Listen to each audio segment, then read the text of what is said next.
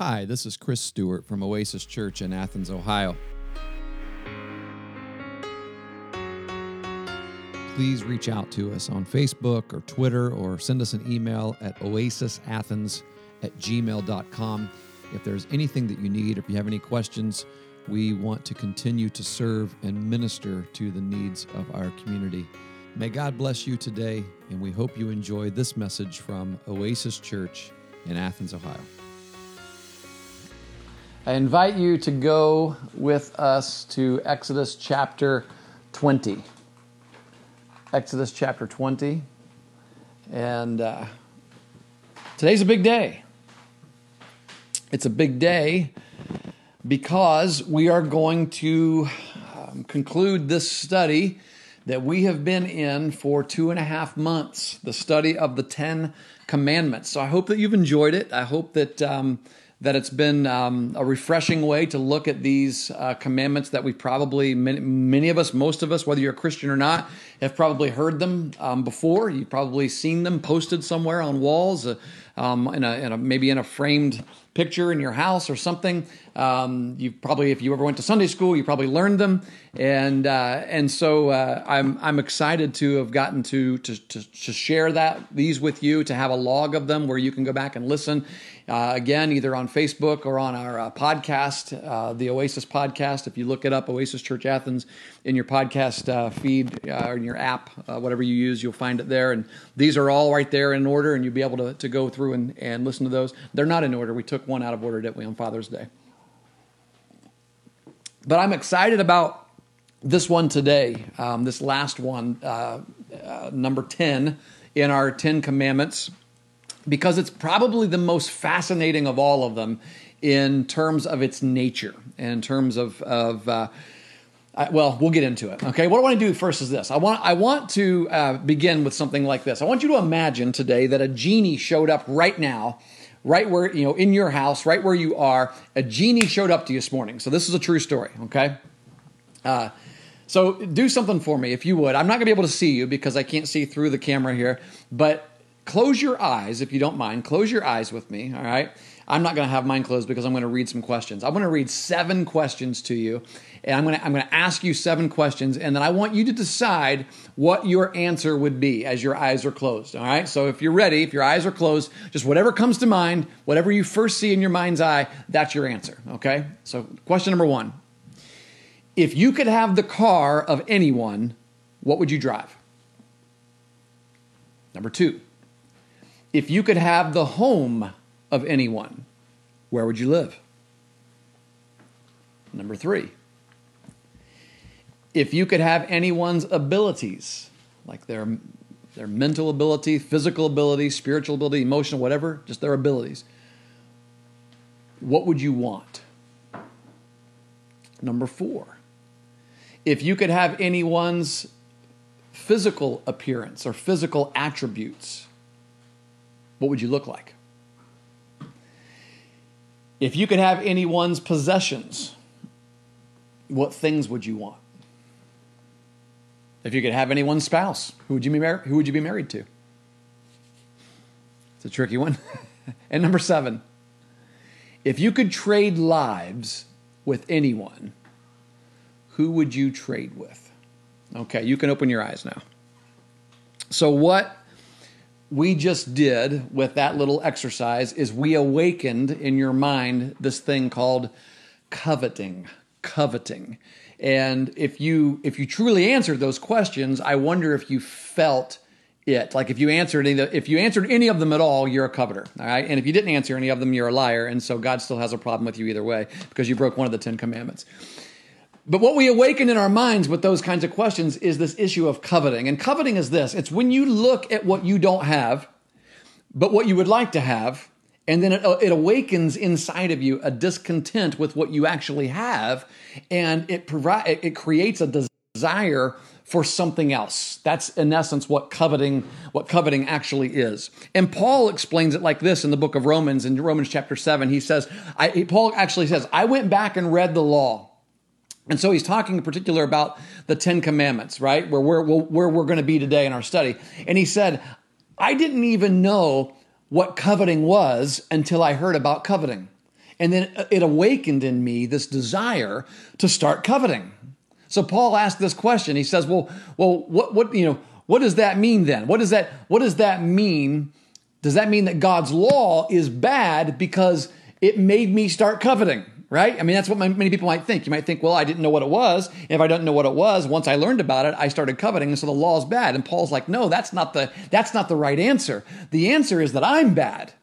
The law, God's law is good and I'm bad. And so when there are sins that I haven't even thought of yet, or I haven't even considered yet, as soon as I hear them, which is really what the law does, the law shows us what is right and what is wrong. We may not even know it, but we may be committing it anyway.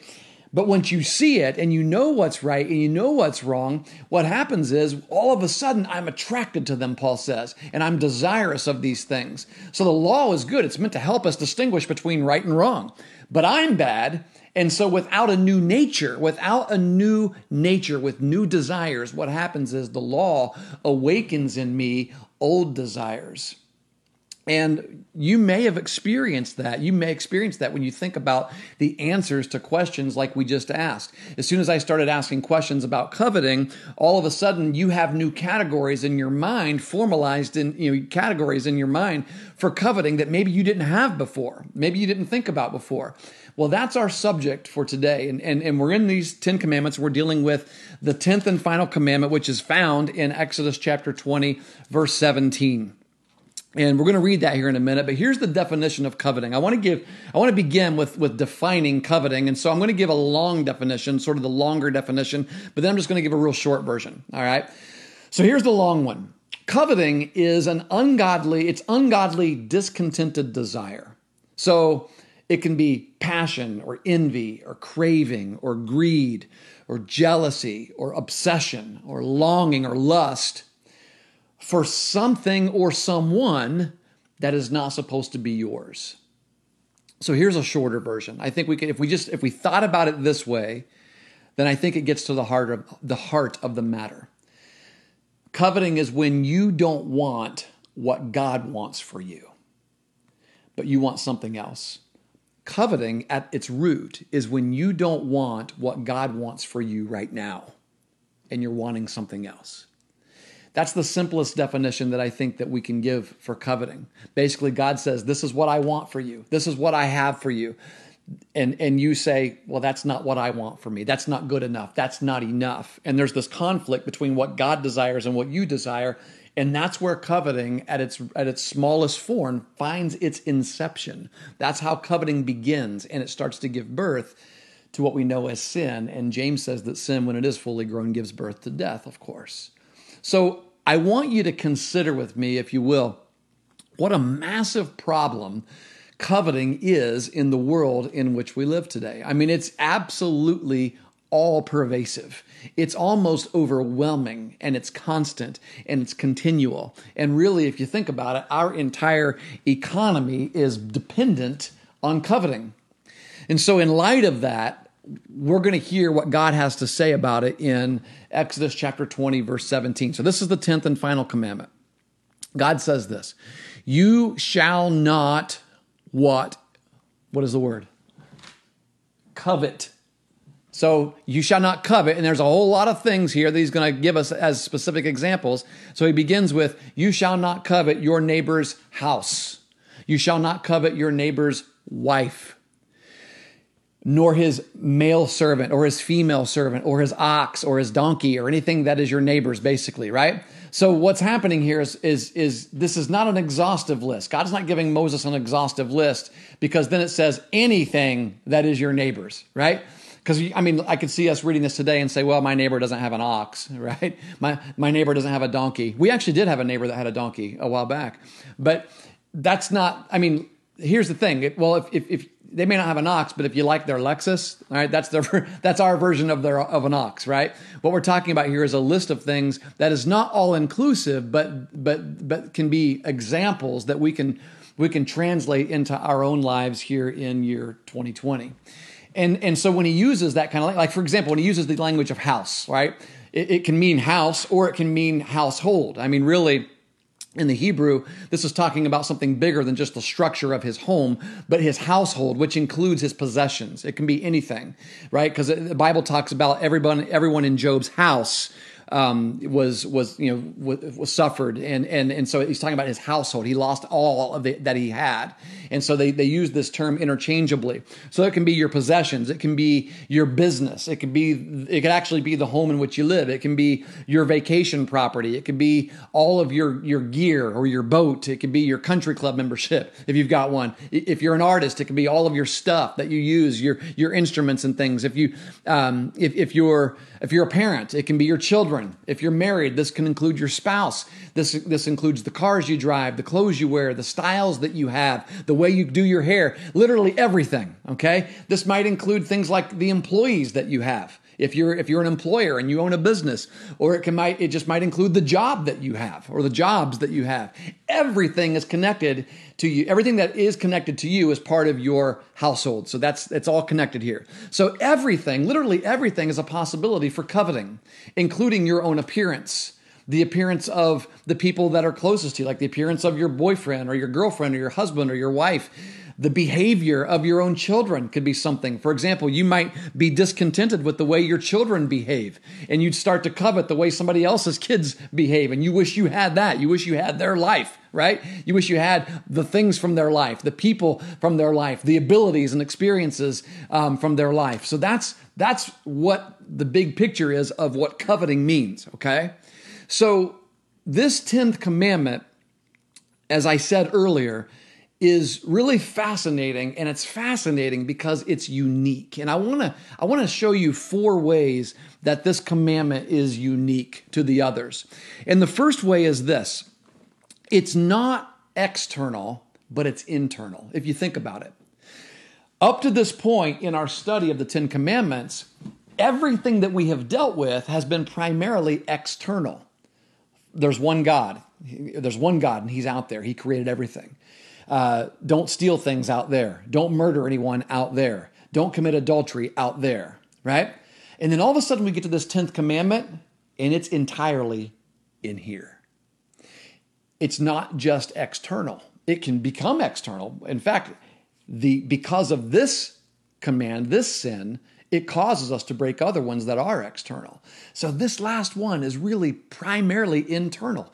You can be coveting, for example, and no one else will know it except for you, right? I mean, if you're murdering, or if you're stealing, or you're lying, other people can bear witness to that. I mean, other people will know, and it's not a private sin. It becomes a very public thing. But coveting is a private thing. It's a personal thing. It's an internal sin. It's something that only you know that you're doing. And so that, I think, makes this command really, really unique. And what it reveals to us is that God sees not only our works that we do with our hands, but He doesn't just hear our words that we say, but He also knows our hearts. He looks internal. God knows this. He knows the thoughts of our minds. He knows the desires and the longings of our hearts. And God judges all of it, not just what you do and your behavior, but He also judges your desires and what's in here and what's in here. And sometimes what you hear people will say is, whenever you hear people say, well, I'm a pretty good person, right? I think what they're saying is, well, externally, I haven't broken a lot of laws, right? And, I'm not murdering anyone. I don't steal. I haven't committed adultery. So I'm a pretty good person. But the thing is, we come to this last one. We come to number 10, and we learn that God also knows the heart. He knows us internally. And He knows that maybe we haven't broken laws physically, externally, but we've broken them in principle in our minds, if not in practice. So the first thing is that it's internal, not external. The second thing is this. This law it's unique because it's unprecedented in other moral codes. You won't find this in other moral codes like in culture, for example. Some people will sometimes say, well, Christianity has the 10 Commandments, and the 10 Commandments is the basis for morality and law. And then other cultures basically have the same kind of moral framework and structure, right? And we just kind of think about the 10 Commandments as being all these outward things, right?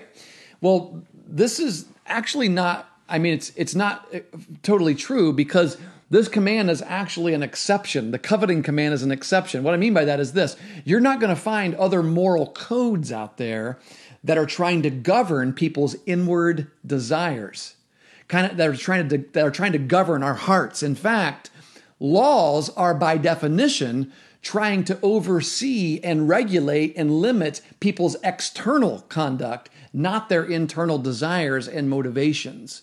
And that's one of the things about this particular law is it's actually pointing to our hearts and our heart's desire and our motivation and what's in our minds and our hearts. And so it's really unprecedented to find a law like this. Number three is this. This law shows us the difference between what is a sin and what is a crime. Okay? So there's a difference sometimes in what is a sin and what is a crime. For example, murder is a crime and a sin, right? You can get arrested and go to hell for it, for both those things. Coveting is a sin, but is it a crime, right? I mean, no government could pass a law that they would start enforcing anti-coveting laws, right? I mean, there'd be no way to enforce that. You couldn't say, well, you're guilty of coveting, and that's going to be 30 years and 30 days in jail. 30 years, that's a long time. 30 days in jail for guilty of coveting. That's what you're sentenced for. It's something that's just it can't be seen. So it's solely judged by God, and God actually invites us to judge ourselves, right? I mean, God wants you. I mean, God will ask you to judge yourself. People will say things like, "Well, you can't judge me." Well, here's the point: you judge yourself. Right? You know your heart. You know your heart's desires. You know your longings. You know your passions. You know your pleasures. You know your motives. You know who you are. So God, the Holy Spirit, who lives in you, will help you then to judge yourself. And it's true that no government can come along and judge your heart for coveting. In fact, not even another person, a fellow believer can come along and necessarily judge your heart for coveting. It's something that really only you know and the Holy Spirit reveals to you. And so that's something else that makes this law unique, right? Because the others you can outwardly be judged for pretty easily, but this one is completely between you and God. And then the fourth thing I'll say is this, and this is kind of where we're going to land today, and that is this. Coveting is the root of other sins. So God here is not just concerned about behavior, but also desire, okay? Because those two things go together. Jesus actually says it this way. He says, a good tree bears good fruit and a bad tree bears bad fruit. And the point is that good desires lead to good actions, and bad desires lead to bad actions. And if all you're ever dealing with are the actions, then you're not really helping people and you're not seeing people change. They see no need to change if all we try to do is govern their external behavior. Because what you're dealing with in that case is simply behavior modification and not salvation. You're trying to get people to be moral instead of being born again. You're trying to change their outward behavior without a transformation of their inward heart. Listen, this is exactly why a lot of our issues today, where people are trying to get people to change their outward behavior and the way they speak. It's the issue of racism. You could try to outwardly force someone to change the way they speak, or outwardly force the way they use certain words or mascots or whatever, but until there is a change of heart.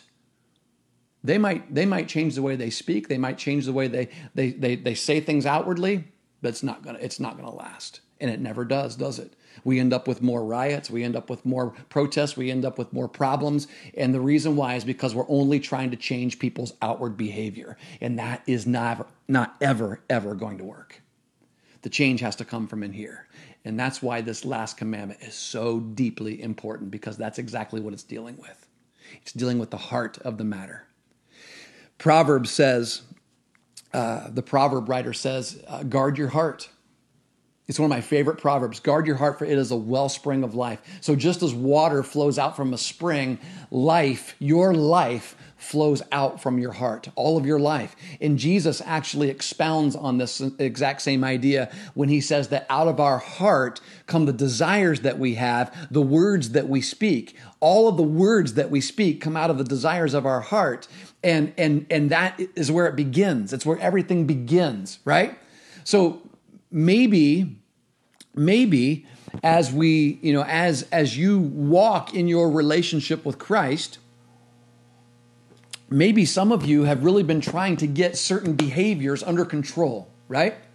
Maybe certain addictions or certain compulsions, certain longings that you have or failures that you know you have again and again and again. And you try to manage those things by removing things from your life or changing a habit here or adding something here or getting rid of something here. And the issue really is that God needs to do some work at the center, at the foundation of who you are. That's the issue. That's always the issue. When the Bible talks about the heart, it's obviously not talking about the physical organ of the heart, the pump, pump, pump part. The Bible is talking about the center of a person. So we use this language today. We say something like, I've even said it already here this morning. Let's get to the heart of the matter. And when we say we need to get to the heart of the matter, what we're talking about is the essence, the source. We need to get to the very root of the matter, right? So the Bible uses this word heart, and the Bible actually uses the word heart some 900 times in both the Old and New Testaments. And so this issue of coveting is really a heart issue. It's an internal issue that leads to external action. So here's the big idea. If you deal with the heart problems, then you will deal with the behavior problems. But if all you do is deal with the behavior problems and the heart problem is still there, the behaviors are never going to stick. They'll never stick.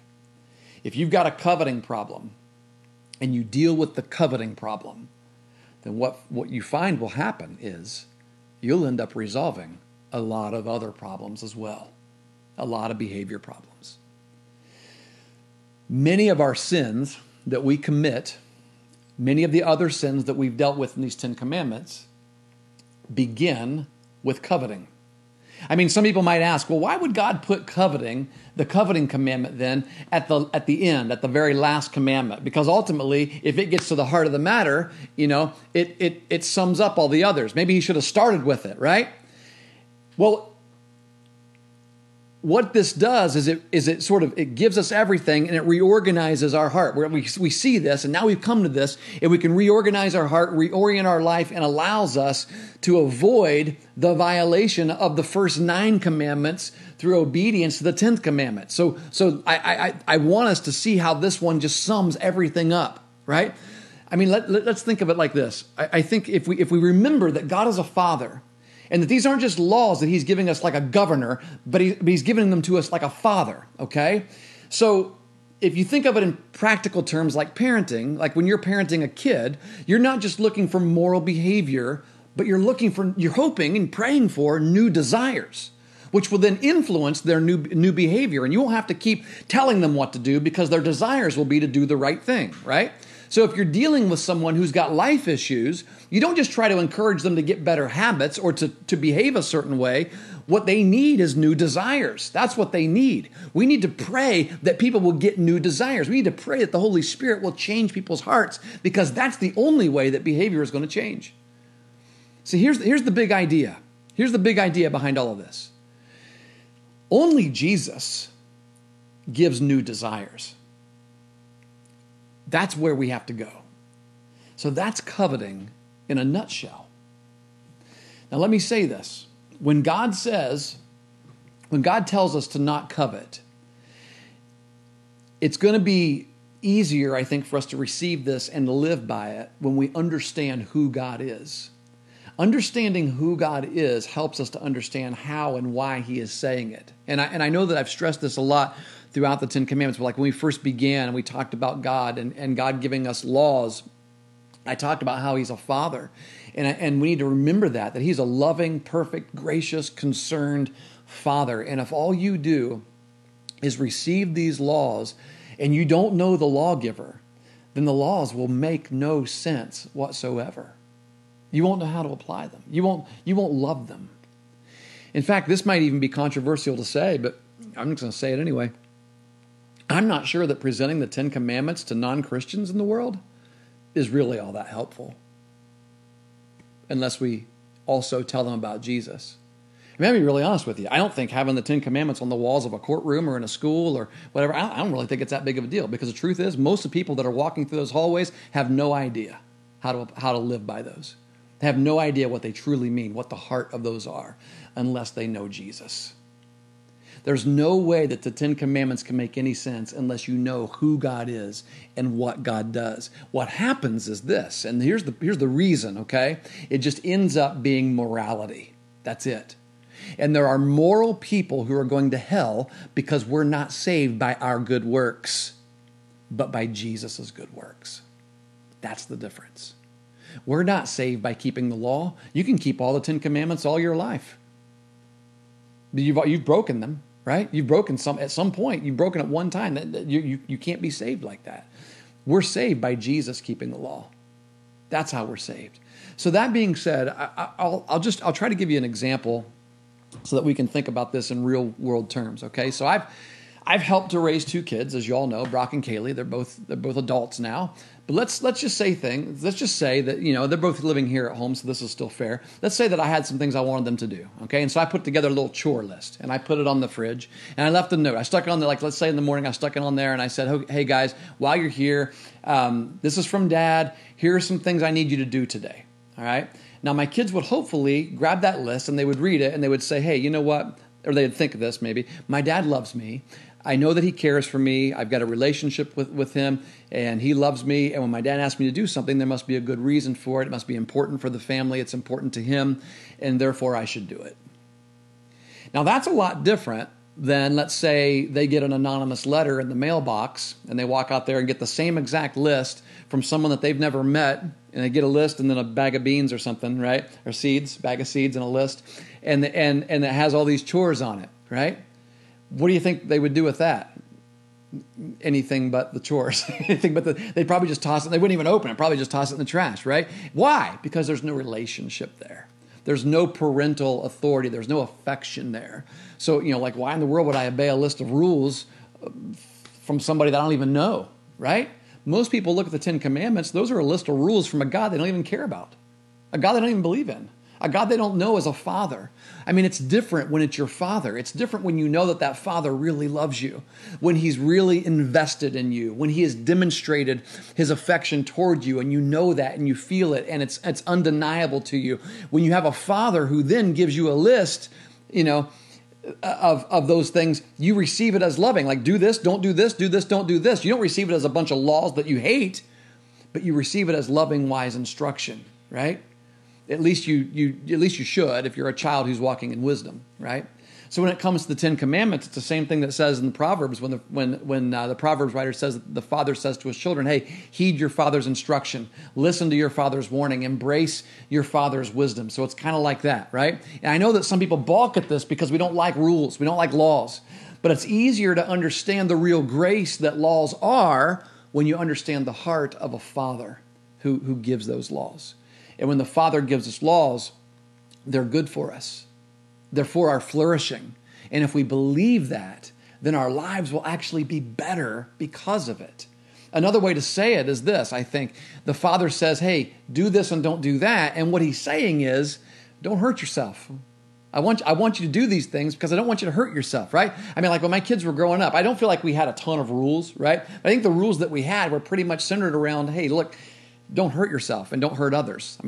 So if there was a rule, it usually came down to the reason, you know, if you break this rule, you're probably going to hurt yourself or you're probably going to hurt somebody else. And that's not flourishing, right? We want your life to flourish. We want your life to be better. We want you to not hurt yourself or to hurt someone else. We want you to have a long life. That's the way Paul puts it in Ephesians, that you may enjoy a long life, right? Children, obey your parents, that you may enjoy a long life. So what the Bible does is it always, throughout the Old Testament, it continues to pick up this concept of God as a father, and he gives laws and rules that are for all of his children, and he gives them in love.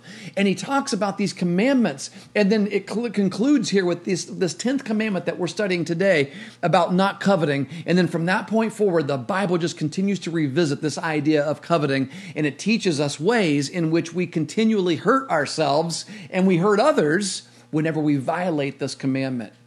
And we hurt the Father. We hurt the heart of God as well when we violate this commandment. Two things I'll say about this is what happens when we break this commandment is we break the Father's heart and we end up hurting ourselves. So coveting hurts. It breaks God's heart. When we break laws, we're not just breaking laws. We're breaking something that the Father has given us to do. Like if I say to my kids, "Hey, don't do that. You're going to hurt yourself, or you're going to hurt someone else," and they would go and do it. They've not just violated the law, but they've grieved me, right? They're as their dad, as someone who I thought they trusted my word. The laws are not just out there by themselves. They're an extension of the Father. They're an expression of the Father. And so to violate the law is also to grieve the Father. So it hurts the Father, but then the second thing is coveting hurts you. In Luke 12:15, Jesus said, "Take care, be on guard against all," and then you could probably guess what the word is that's coming next, covetousness. Covetousness, it's not easy to say.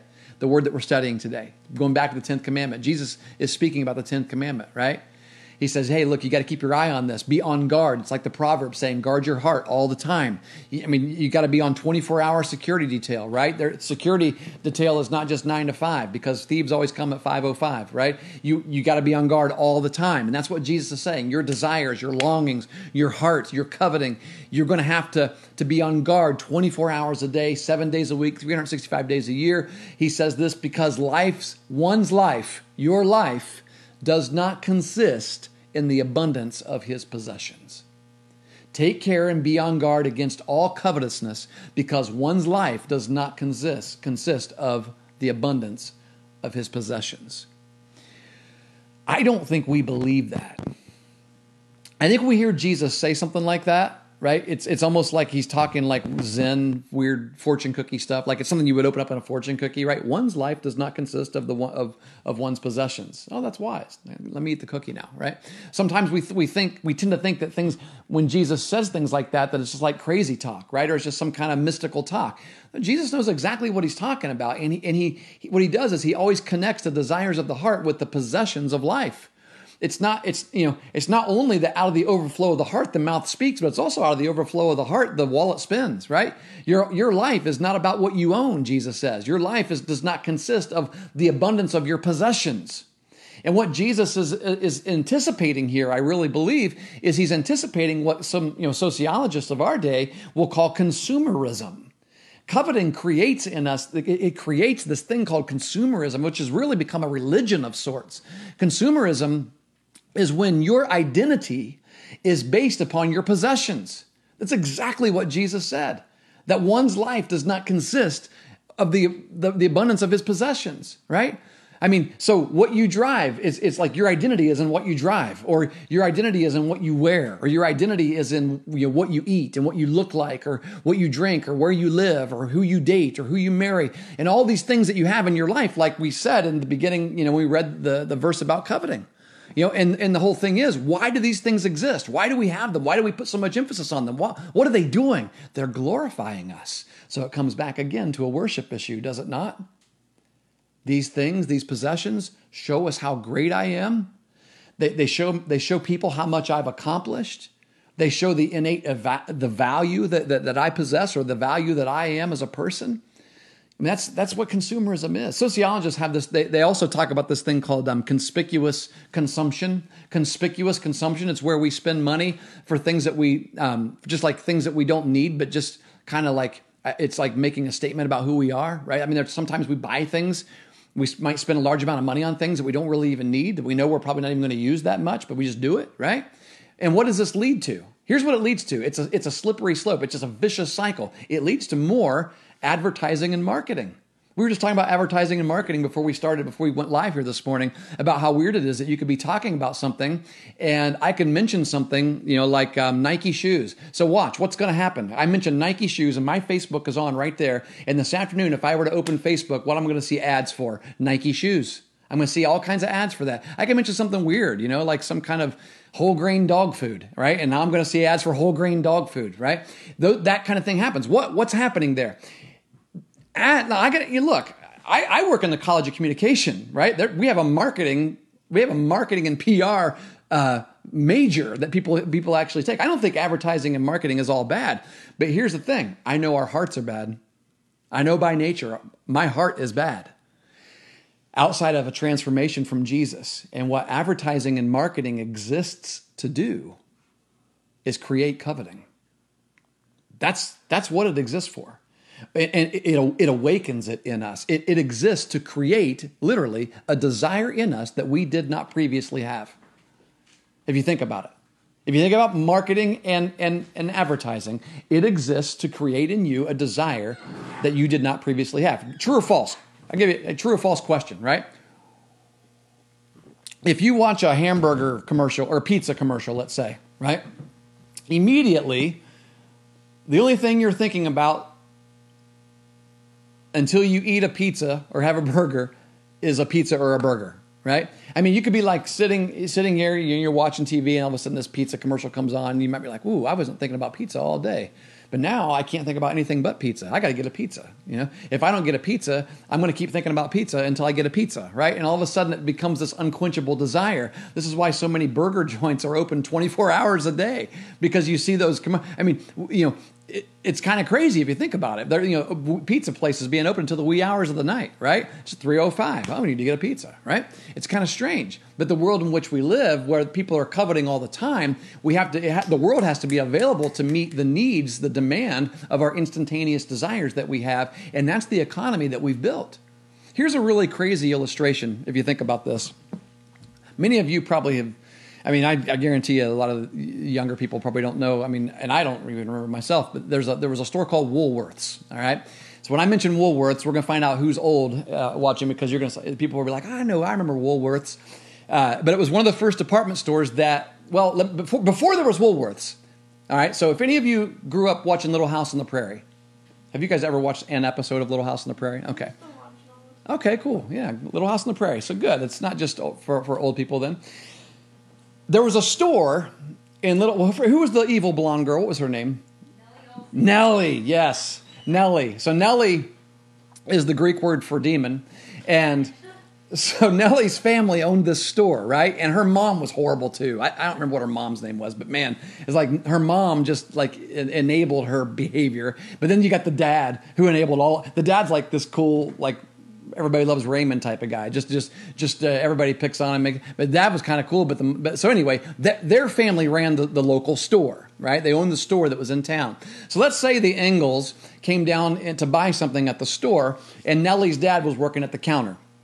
And if they wanted something, they would tell him what they wanted, and then what would he do? Where would he go to get it? He would go back into the storeroom to get whatever it was that I don't remember what Ingalls' name was, but anyway, whatever somebody wanted, okay? What that means is, when you went to the store, you had to know what you wanted, because it wouldn't be out there. You would have to just tell the guy what you wanted. It's a lot like some of these auto parts stores where you tell them what you want and they go in the back and get it, okay? But it's still not the same. So, essentially, you'd walk into the store and there wouldn't be anything out, okay? So here's what happened. Woolworths comes along, and I love Woolworths because every time I think of Woolworths, I think of that scene in Oh Brother, Where Art Thou, where George Clooney's character gets in a fight in the store because he's the paterfamilias, right? The paterfamilias, and he punches the guy, and then they get thrown out, and the guy that owns the store says, "And stay out of the Woolworth." That's what he says. I think it was a Woolworths, but he couldn't say it right. Woolworths put everything out on display. They changed the way stores looked. They had glass cases with lighting, and they put products inside. And then all of a sudden now, you could walk by the store and see it. And you'd be like, you weren't even planning on going in the store. But you see it and you're like, hey, look at that. I never saw one of those before. You know what? What is that? I got to have one of those, right? And you see something else. You're like, oh, I never thought about that. Boy, that sure is nice. I should definitely get one of those, right? And so all of a sudden, people realize this is now how stores, this is what they show us, right? How many of you, to kill time, go to Lowe's? or if you maybe the mall or Lowe's or whatever, you walking around all day long, we're like, wow, look at that. I didn't know they made that. Now I can't live without it, right? 5 seconds ago, I didn't even know they made it. Now I can't live without it. I got to have it, right? And in fact, I should probably get 2 in case the first one breaks. And so I get 2, right? I mean, it's hard. I mean, some of you have a hard time going to those big box mega stores. Like Menards is going to open here in Athens soon. I've been in a Menards like once. I remember one time when Brock and I went to a Menards in Cincinnati at a baseball tournament. I was amazed. You could get anything you want at Menards. Like you could walk into Menards to buy a wrench, and you could come out with an entire toolkit, a mattress, a cart of groceries, a muffler, some toothpaste, and a cell phone. You can get everything at Menards. Maybe not a muffler. I don't know. I bet you could find one. You can get them, yeah.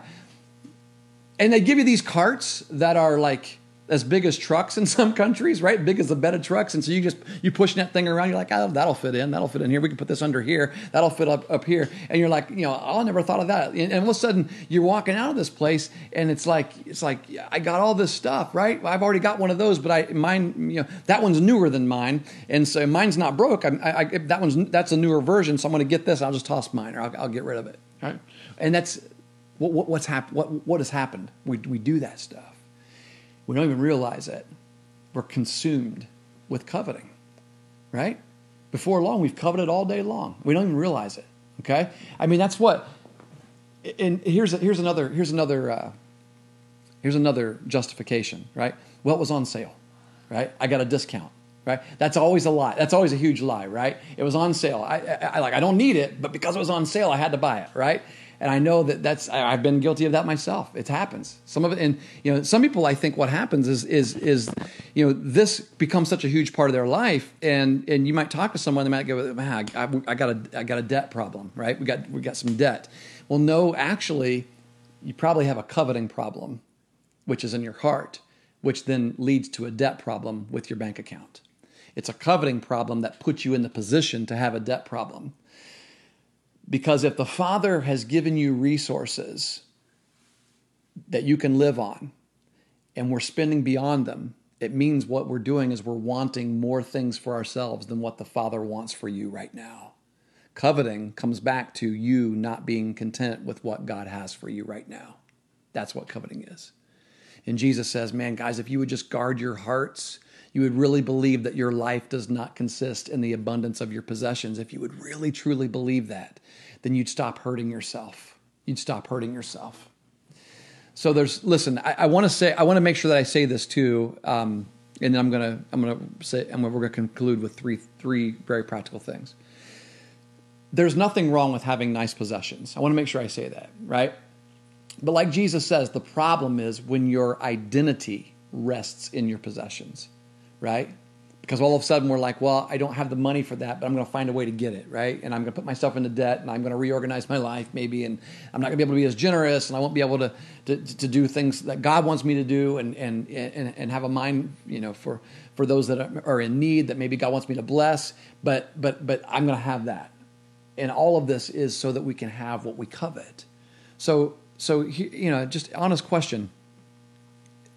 When we get what we covet, pretty soon we're bored with it. It happens a lot, doesn't it? It's like kids on Christmas, right? Can't hardly sleep. Got to have this one thing. Like we anticipate this one thing that I need to have. Then Christmas comes and I get it. And by mid-January, I'm bored with it. Or it's not really as big of a deal anymore. I can realize I probably could live without it, right? And so hopefully now, the goal there is to help you see what coveting is, and maybe even to convince us that it's bad. So hopefully now we're all convinced that coveting is bad. So now the question is, what do I do? Right? What do we do with it? So here's what Paul says, okay? And we're going to conclude with this verse here from Philippians chapter 4, verses 11 through 13. Some really familiar verses. Paul says this. This is how you do it. You crush coveting. You get rid of coveting with contentment. Paul says, I have learned in whatever situation I am in to be content.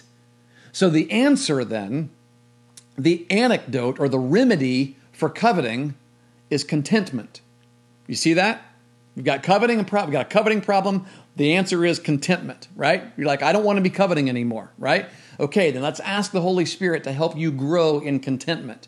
So the Bible says in another place that godliness with contentment is of great gain. So it's a common theme, okay? So Paul says this, I know how to be brought low.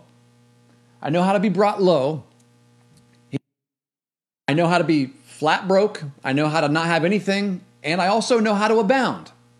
I know how to have extra. I know how to have a lot. So in any and every circumstance, he says, I have learned the secret. And here's the secret. Most people don't know the secret, okay? The secret of facing a lot and the secret of being in hunger. The secret of having abundance and being in need. How to live with a lot or how to live with a little. Here's the secret. He says, I can do all things through him who strengthens me. So coveting is the problem. Contentment is the solution. So I want to close by just saying a few things about contentment. And I'm not going to grab that just yet because I'll end up sitting here holding it for a minute. If coveting is the problem and contentment is our solution, if contentment's the solution to coveting, then we need to know how to apply that solution, right? We need to know how it looks practically. So here's how it looks. Number one, all right, 3 things. Contentment is not wanting what we want, but wanting what the Father wants for us. That's where it has to begin. You have to desire what God desires for you. See, coveting is when we only want what we want.